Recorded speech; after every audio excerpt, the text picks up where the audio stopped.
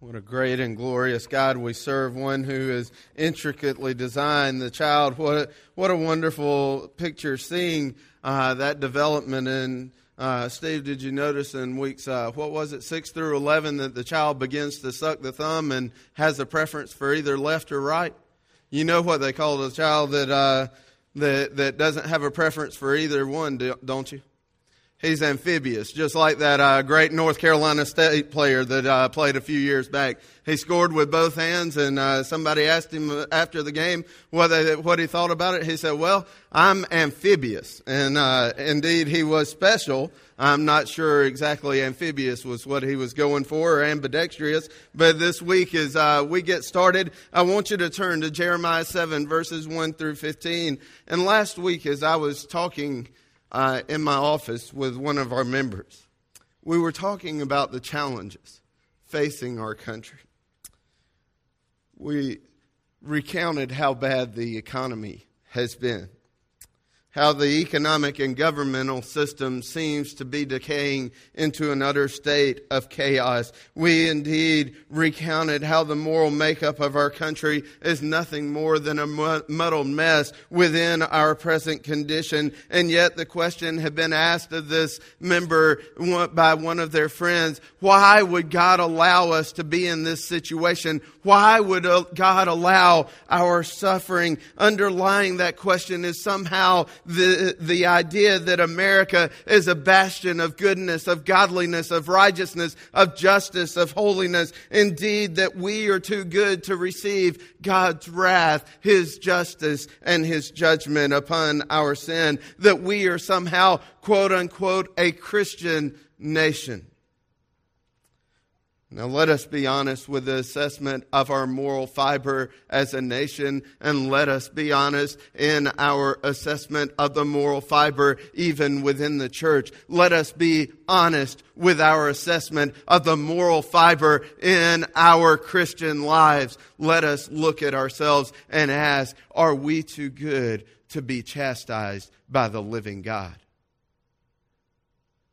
Are our lives so filled with goodness, godliness, righteousness, holiness, and justice that God would be somehow incorrect to judge us and to chastise us, to teach us to learn from Him, to lean upon Him, and to live for Him? Indeed, our church, Christians who are God's church within this world, have compromised the convictions of God's commands to be content with nothing more than cultural Christianity. We have half-heartedly held to holiness in order that we might have happiness here within this world. We even mock our Maker and Master to muddle through in nothing more than mediocre moral malaise. We say we're serious about being Christians, but nothing in our life demonstrates a serious commitment to Christ or honoring or obeying Him once we leave the walls of this church. We have the audacity in those difficult times when things are fickle financially, when we are having pain personally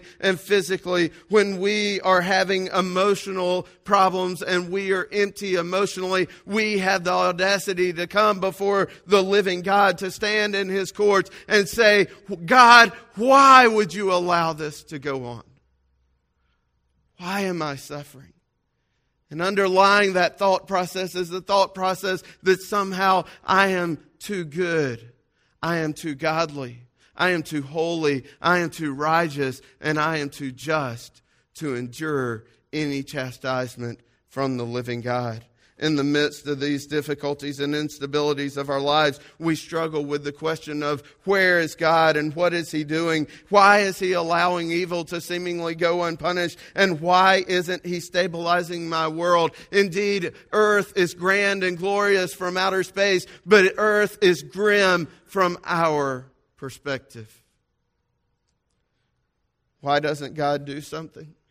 Godly men and women have asked this throughout the course of history. There are wise all over the world. I ask them almost daily. I pray continually and continually seek God's leading as I look around the world. Indeed, I am full of whys when I look at the world. Indeed, international crises and internal corruption, debt is devaluing the dollar, elections hang in the balance, recessions and weather and war. God, what are you doing? What would you have us see? What would you have us learn from you? Nations rise up against nation all around the world. Sin abounds at home. World powers are increasingly aiming an array of complex nuclear weapons at one another, while the whole time they talk of peace, while the stage is set for a global holocaust. An unsuspecting home audience fiddles a happy tune. The nation's moral fiber is being eaten away by a playboy philosophy that makes personal pleasure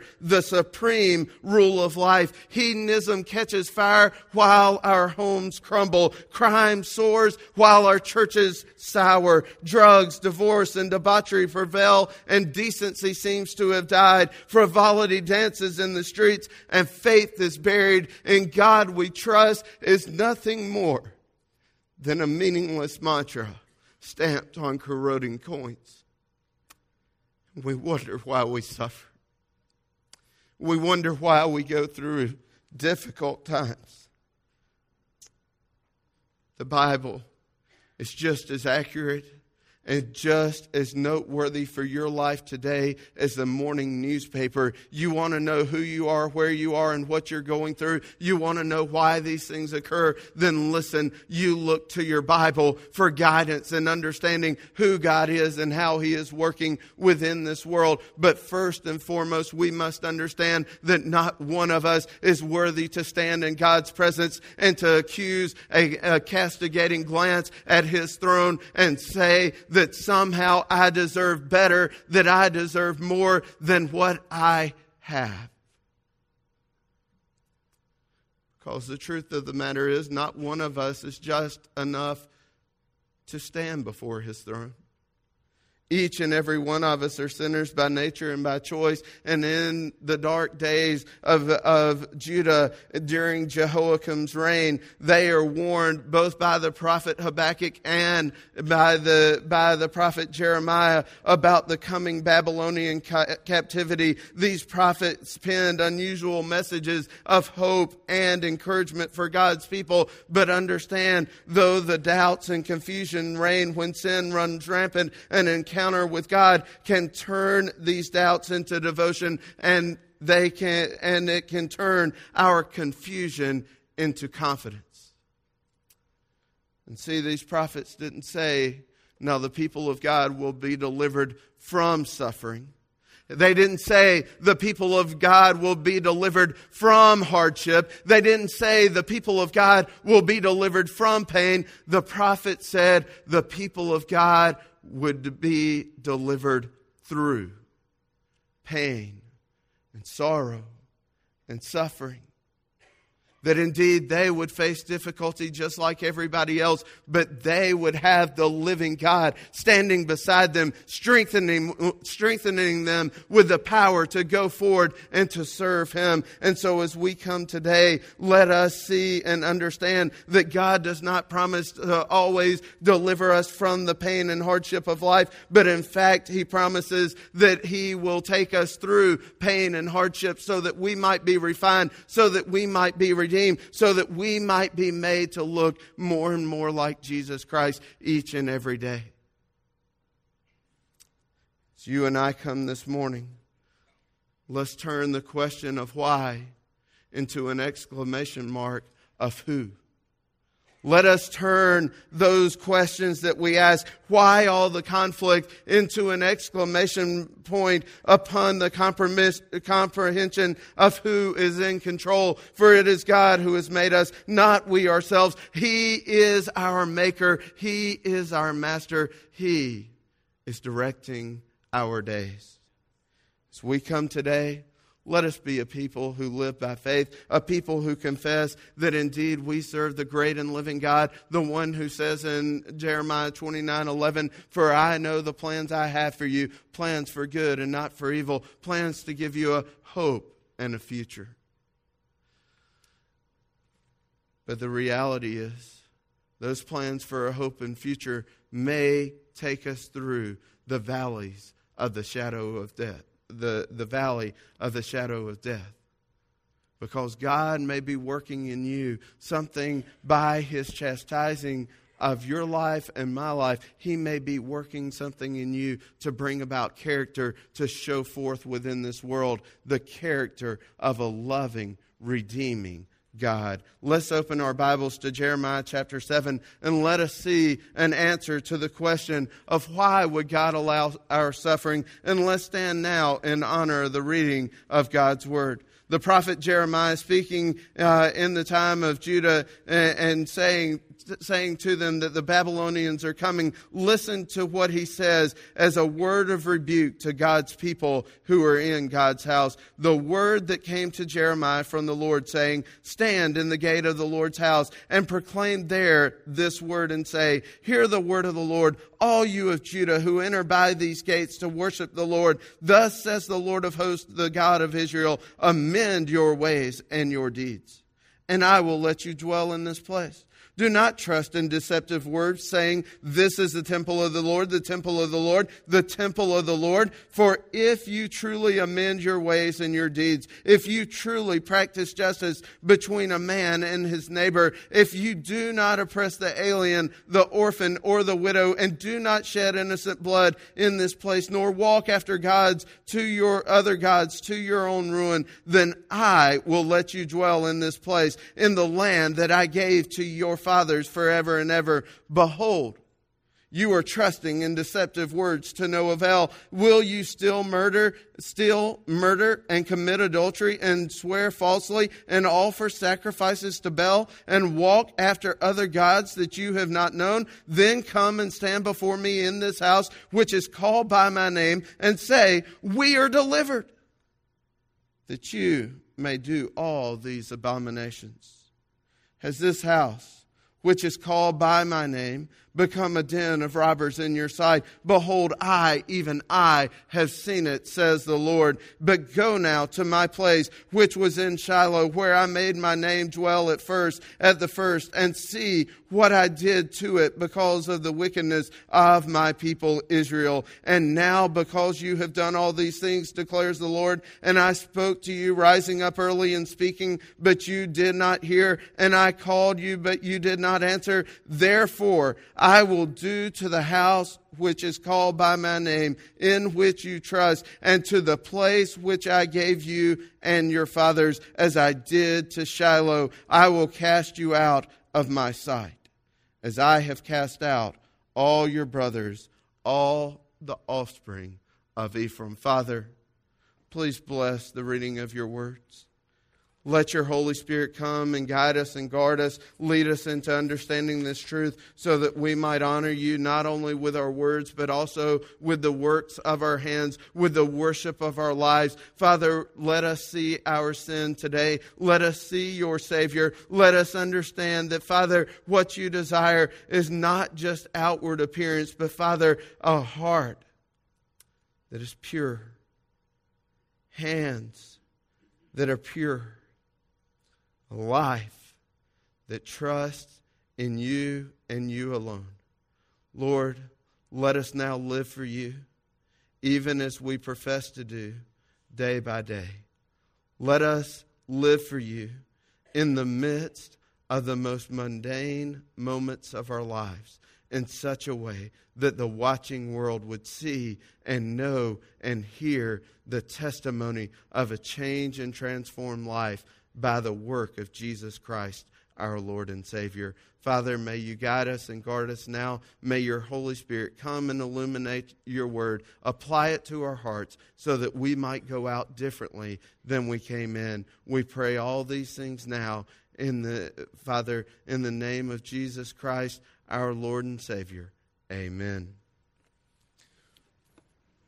When people are under chastisement, God's people are to remember God. They are to receive His rebuke, and they are to live by faith in obedience to His commands. When under chastisement, God's people are to remember God, receive His rebuke, and live by faith in obedience to His commands. Now, some of you might have a hard time understanding what chastisement is. That means when you're under discipline, when you're being spanked, when you're being taken out behind the woodshed, if some of you might remember that phrase.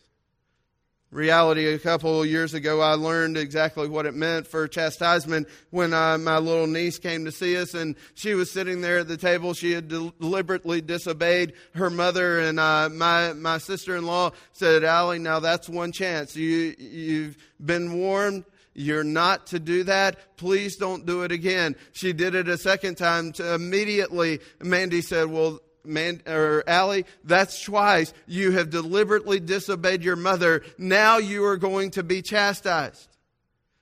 To which Allie promptly threw a fit, which she knew she was not supposed to do, and began swinging at her mother. And her mother said, "Allie, that's two." And she looked up at her mom, and her eyes got huge. She said, Mommy, no, double chastise."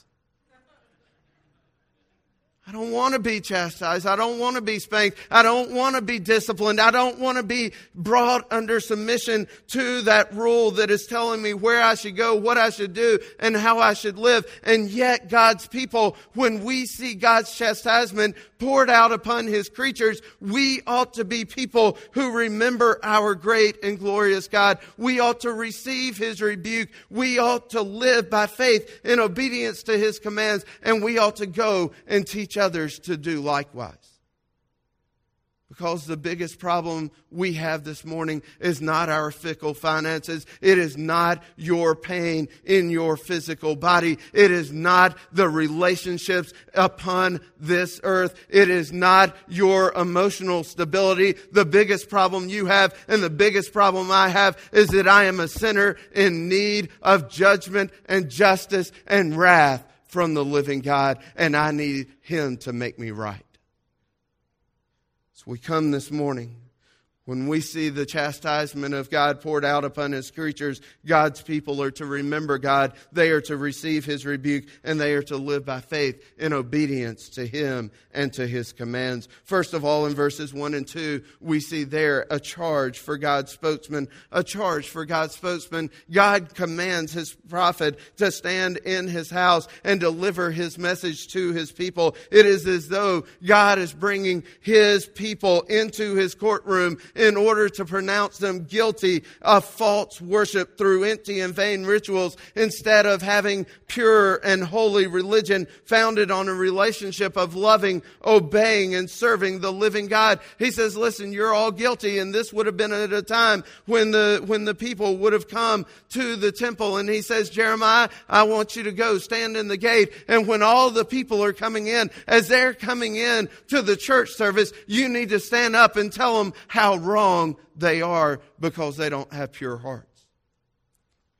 God gifted the prophet with a message that was to be faithfully echoed through God's courts, as a herald would share the message from a king. Indeed, 3 times a year, the Jewish males from Judea would have come to the temple to celebrate the holy days and to offer sacrifices. And perhaps this would have fallen upon one of those special days when all of the kingdom would have been gathered there from every city throughout Judea. Imagine a large crowd of people gathering in one central place. Imagine them coming in, and these are the people who are supposed to be God's people within the culture and within the country. And God directs His servant to stand up and to speak His truth to His people about their corruption and their crookedness, about how they have forsaken the laws and the commands of the living God. Hey, listen, Jeremiah, I've got a task for you. Go stand up at the church and tell them how wrong they are.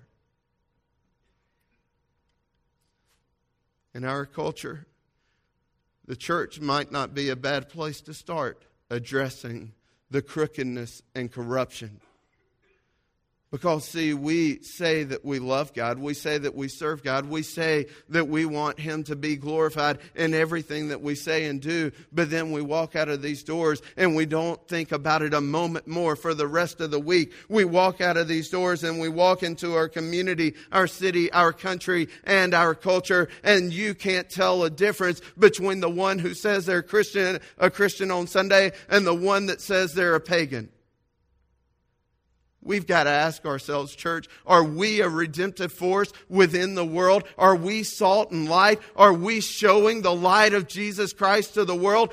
God gives His spokesman, His prophet, a message to go and proclaim to the people. God has gifted us with His word of redemption and reconciliation in Jesus Christ. He has given us the great commission of facilitating the flow of the gospel to the ends of the earth by calling every man, woman, boy, and girl to come to faith in Jesus Christ by repenting of their sins and placing their hope and their trust in Him and in Him alone. And for all of those who respond, we are to baptize them and then to disciple them and teaching them the things of God's commands. With Jeremiah, he had a special ministry. He had a special revelation from God for a specific people at a specific time in a specific place. Church, you and I, we have a universal command. We have God's gospel given in the words of Scripture for all people at all places in all times. It is our charge, church, to take God's word from this place into our communities, into our country, into our culture, and to saturate it with the gospel of Jesus Christ. Let me ask you, will you stand up and do the work that God has called you to do? In your families, in your community, in your city, in your county, in your country, in your world, will you be the spokesman that God wants you to be? He gives a charge for His spokesman. Secondly, we see a charge against the worshipers at God's house. A charge against the worshipers at God's house. There are two charges that come against the worshipers that are gathering at the house. They're twofold. First of all, there's misplaced trust, and secondly, there's misguided behavior. Misplaced trust and misguided behavior. Their trust is in the place instead of the God of the place. The people of Judah had placed their trust and their hope in the temple of God rather than in the person of God. They could not believe that there was any real danger to them because, after all, they could argue that God had made a covenant with Abraham to give them this place perpetually. He had made a promise to give this place to His descendants. At Sinai, He had made a covenant with His chosen people to perpetuate them upon this earth. He had made a covenant with David that His kingdom would be established forever. For Judah, the temple was a visible reminder. This was a place that they could look at and say, this is God's presence. This reminds us of God's protective power in our life. People of God thought that as long as they came to the right place at the right time and said the right words, as if they were some magical mantra, everything would be okay. It's all right. We'll go and we'll stay a few days. We'll, do the required things. We'll offer a few sacrifices. We'll say a few prayers, and we'll drop off a few offerings, and everything will be good until next week or next month or next year. Isn't that the attitude of a lot of us when we come to church? Well, I'm coming to church and I'm just going to sing a few songs. I'm going to say a few words, and then I'm going to give a few dollars in the offering plate, and everything will be good until next Sunday. And I don't have to think about anything else. I don't have to worry about anything else. I'm good as far as I'm concerned. Listen, that is a false assurance, because that is not what the Bible requires. God does not look upon the outward appearance of man. He looks at the heart. He knows your heart. He knows your intentions. He knows what is the Lord of your life, and He will tolerate no other kings. Listen, when you come to the house of God, you don't trust in the house of God, you trust in the God of the house. These people have misplaced trust, sort of like those passengers on the Costa Concordia a few weeks ago. The captain, Francisco Schettini, going ahead and telling them over and over, oh, everything's okay, everything's okay, everything's okay, until the boat collapses on its side, capsizes on its side, and at least 17 people are drowned. Listen, false prophet who are for profit can tell you to trust in all sorts of things. They can tell you to trust in church attendance. They can tell you to trust in giving. They can tell you that if you do this, God will pay you back. But listen, trusting in the place and not in the God of the place is false in Jeremiah's day, and it's just as false in our day.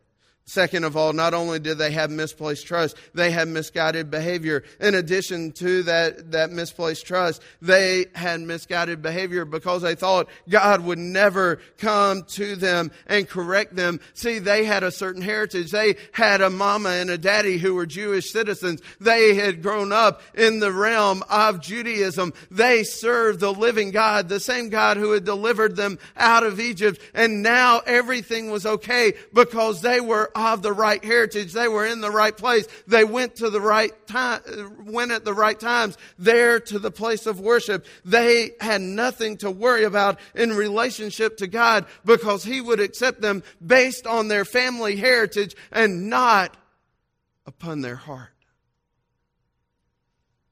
Well, my mama and daddy built this church. Well, my grandma used to go to church every Sunday. I'm okay. I'm a Christian because she was a Christian. Listen, you growing up in a home that was dedicated to the Lord with Christian parents no more makes you a Christian than me standing in a barn and neighing makes me a horse. You're not a Christian because of the place and the people that you are surrounded by. You are only a Christian if your heart has been changed and transformed by the living God. See, they were not pursuing holiness by walking in faith, obeying God's commands and worshiping with clean hands and a pure heart. God had told them that, listen, as my people, you need to be holy even as I am holy. That they were to pursue purity of heart, soul, and mind as they worship Him with all of their strength. Jeremiah accused the people of repeated violations of the Ten Commandments. At least 6 of them are mentioned in this passage, and yet the people felt no shame about breaking the moral laws of God and then coming to stand in the temple that was known by His name and saying, I've been delivered, we're safe, we're okay, everything's fine because we've done our duty. God must reward us by watching over and protecting and providing for us. They believed that observing the temple rituals freed them to return to their abominations without fear of punishment. God says, you've turned my house into a den of robbers, a den of thieves. In that day, bandits often, upon raiding and robbing people within the area, would go out into the Judean hills, and there they would find a cavern, a cave, and they would slip inside, and they would hide out there until the people got tired of looking for them, and then they would come and raid and rob others. And it was a perpetual situation that was going on, always returning back to their little caves and caverns, their safe places where they could hide out, a den of thieves. And God says, you have turned my house of worship into nothing more than a cavern of thieves. You go out in the week and you dishonor me with your words, with your lifestyle, with the way that you spend your time, the way you treat people. Then you come in here every Sunday and say, I'm all good. I'm forgiven. God says, that's not what I want. Jesus confronts the religious leaders of His day and He says, though my Father's house should be a house of prayer, you have turned it into nothing more than a den of robbers. The reality is it continues in our day. And God says something very specific at the end of verse 12. I've been watching. Verse 11, I have seen it. My eyes have been upon you. I've seen what you do in your family. I've seen what you do in your homes. I've seen what you do at your work site. I see what you do on that computer when nobody else is watching. I see what you do when you give yourself to drunkenness and to drugs outside and then say, well, everything's okay in my life. No problem here. Listen, any theology in our lives that minimizes God's holiness and tolerates people's deliberate sinfulness is a false theology. It is a false salvation. You cannot say, God has saved me and He is working in my heart. He is changing me and transforming me and I am right with Him, but I let sin run rampant in my life. If your Sunday doesn't inform your Monday, if your belief doesn't inform your behavior, if your faith doesn't inform your function, you need to reconsider whether or not you are truly saved. God says, listen, your misplaced trust and misguided behavior demonstrate that your heart is far from me. A right heart will repent of wrong actions every time when challenged by God upon them. You willing to repent and to give up those things which disgrace God and dishonor His name? If you're not, I would challenge you today to see whether or not you are truly a Christian. Thirdly, there's a caution for the unconcerned. A caution for the unconcerned. He says, remember Shiloh, as further warning that the temple was not exempt from God's wrath. He reminded them to consider the fate of Shiloh, located just a short 18 miles north of Jerusalem. It was the first permanent location of God's glory, of the tabernacle there within the promised land. This was the place that at first God had dwelt among His people in the promised land, and the land had been divided among the tribes. The shrine was still there where Eli has served the Lord, but indeed we could have seen at that point not only the place where Eli had served his great God, but the same place where his evil sons had risen up, and because of them and because of the people's wickedness, God had written Ichabod, the glory has departed.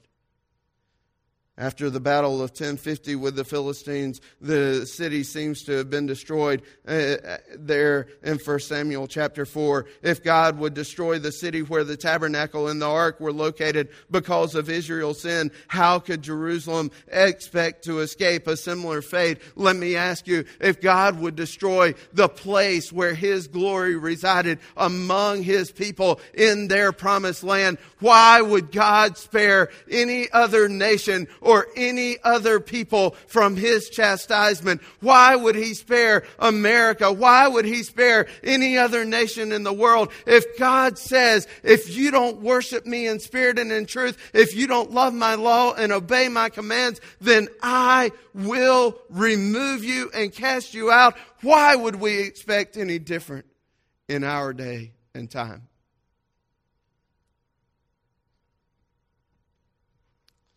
God has risen up early and has spoken often, and yet we don't hear Him.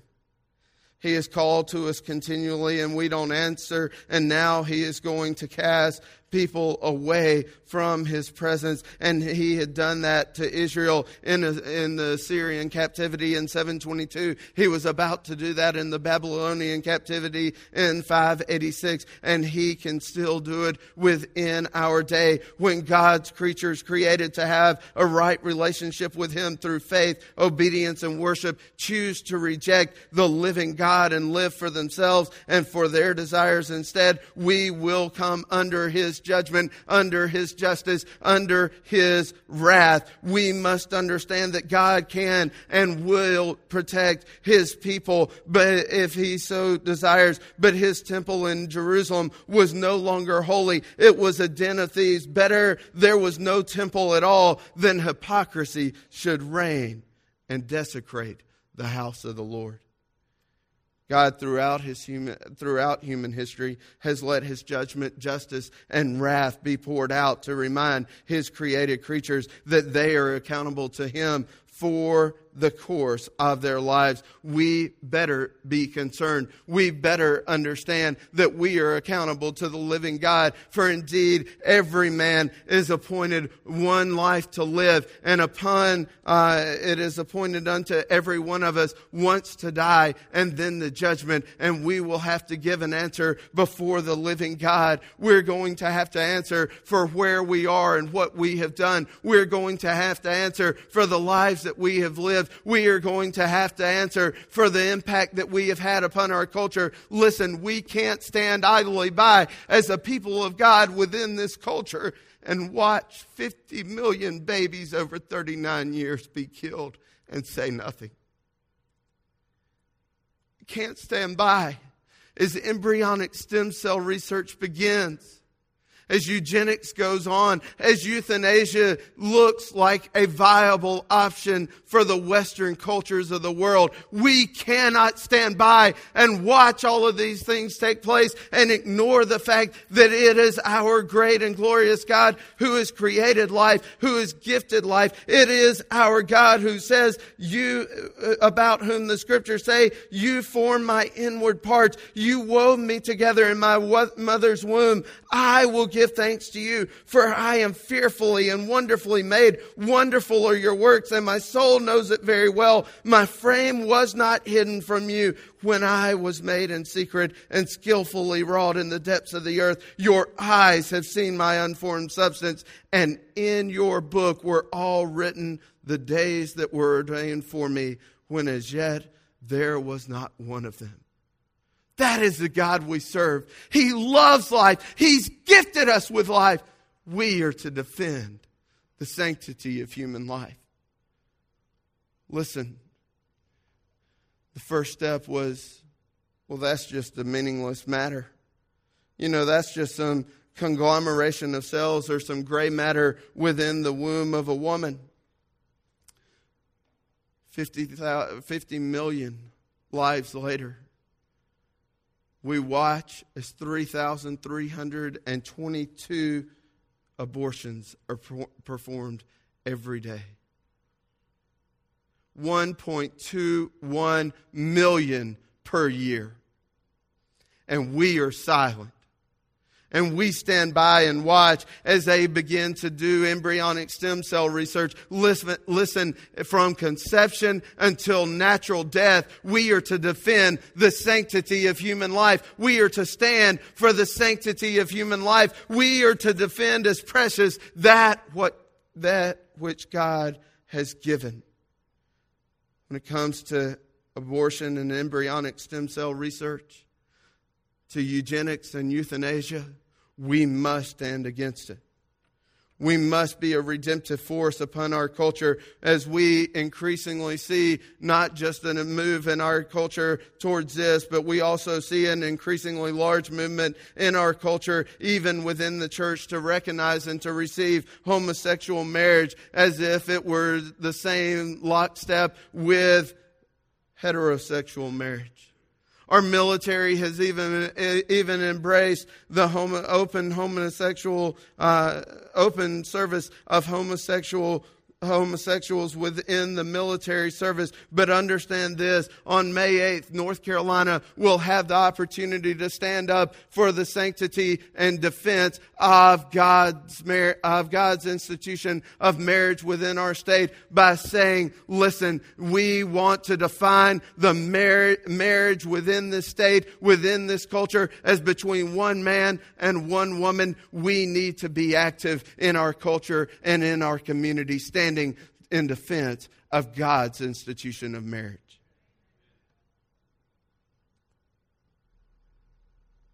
Not to leave out the other topic, though. Just as big an issue as the homosexual movement within our country is the heterosexual debauchery within our country. Just watch one episode of Jersey Shore and see if you're not repulsed by the drunkenness and debauchery that you would see. But understand, and I want you to understand clearly, this picture on the TV, many people would say, well, Pastor, that's the exception in our culture. No, it isn't. It's the reflection of our culture. The drunkenness and debauchery that we see there on TV is not the exception. 42% of all high school students last year within the last 30 days have participated in drinking, even to the point of drunkenness. Pornography runs rampant upon our schools and throughout our workforce, $15 billion per year just in America alone. Why would God allow us to suffer? My question is a greater question. Why would God ever spare us the wrath that we really deserve? Why would God spare us the wrath that we would deserve? Why would He ever spare us the full blow of our rightly deserved chastisement? See, the rhythms of our suffering is by divine design for the redemptive plans and purposes of God. For indeed, God says He is working all things together for the good of those who love Him, who are called according to His purpose. But what is His purpose? For those He foreknew, He predestined to be conformed to the image of His Son, Jesus Christ. Listen, God's people are to remember God, to receive His rebuke, to live by faith and obedience to His commands in the midst of His chastisement. He wants our faith. He wants our hope. He wants our trust to move from this earthly realm into His eternal realm. He wants us to lean on Him, to learn from Him, to look to Him, and to live for Him in every area and aspect of our life. Our suffering is simply a taste of what we deserve, intended to draw us to Him, not to drive us away from Him. Your suffering, my suffering, is intended by divine design, not to drive you away from God, but to draw you to Him. Because listen, He wants you to love, to honor, and to obey Him each and every day. It says there in verses 5 through 7 what God wants from His people. He says, if you truly amend your ways and your deeds, if you truly practice justice between a man and his neighbor, if you do not oppress the alien, the orphan, or the widow, and do not shed innocent human blood in this place, nor walk after other gods to your own ruin, then I will let you dwell in this place, in the land that I gave your fathers forever and ever. Micah 6:8 says, He has shown you, O man, what is good and what the Lord requires of thee, but to do justly, to love mercy, and to walk humbly with your God. See, the correction for the concerned is to see that God spares His loved ones, His children, from the wrath, the judgment, and the justice they deserve. Well, how in the world could God ever do that? Well, God has chosen to do it in just this way. He has poured out His wrath, His judgment, and His justice upon His Son, Jesus Christ, there at the cross of Calvary, who took upon Himself the penalty of your sin and my sin, so that you wouldn't have to receive it and I wouldn't have to receive it, so that we could then be forgiven of our transgressions, set free to serve Him, and so that we can know forever the true life, eternal life, given by God. Why would God allow our sufferings? To give us a little taste of what we deserve, so that we would see and be thankful for what He has given in the work of redemption in Jesus Christ. God's redemptive plan is for you to come and to receive forgiveness and freedom through Jesus Christ. He made Him who knew no sin to be sin for you, so that in Him we might be received as the righteousness of God. So you come this morning, when you're tempted to ask why, ask, what has God spared me from? Why the suffering, God? Well, let me think just a second and get a different perspective. What has God spared me from? He has spared me from eternal death and eternal hell. What a great and gracious and glorious God we serve. Now, here's the thing. Not only do we have to be convinced of that, do we have to know that, but now we have to go and do something about it. we have a responsibility to teach and to tell this community, this county, this city, this county, this culture, and this country about the love of Jesus Christ, the one who has given himself to receive the fullness of the penalty of their sins in their place upon the cross of Calvary. The one who was raised on the third day in glorious victory over sin, death, and hell. You and I have a responsibility to go and tell. Why would God allow us to suffer? He would allow us to suffer so that we can see how great and glorious his plan of redemption is in our life. Father, as we come today, if there's anyone who doesn't know you, who hasn't trusted in Jesus Christ by faith, Lord, I pray that today would be the day. That, Father, the suffering in their life would draw their attention to the fact that you are working even in the midst of this time. Not to drive them away from you, but to draw them to you, that they would see that they do not want to stand before your throne in their own righteousness. Because if we stand before you in our own righteousness, Father, we will receive upon ourselves the judgment, the justice, and the wrath that we deserve. But Father, for all of those who repent of their sins, who place their faith in Christ, and who live in obedience to your commands day by day, Father, they receive the righteousness of Christ. We stand in the righteousness of Christ because he has now received the judgment, the justice, and the wrath of God, so that we, rebels, children who have gone after our own desires, might now be considered sons and daughters of the Most High. Lord, change our hearts. Give us new perspective. Lord, have your own way in our hearts and in our lives even now. In Jesus' name, amen. Let's stand together as we sing our hymn of invitation. Have thine own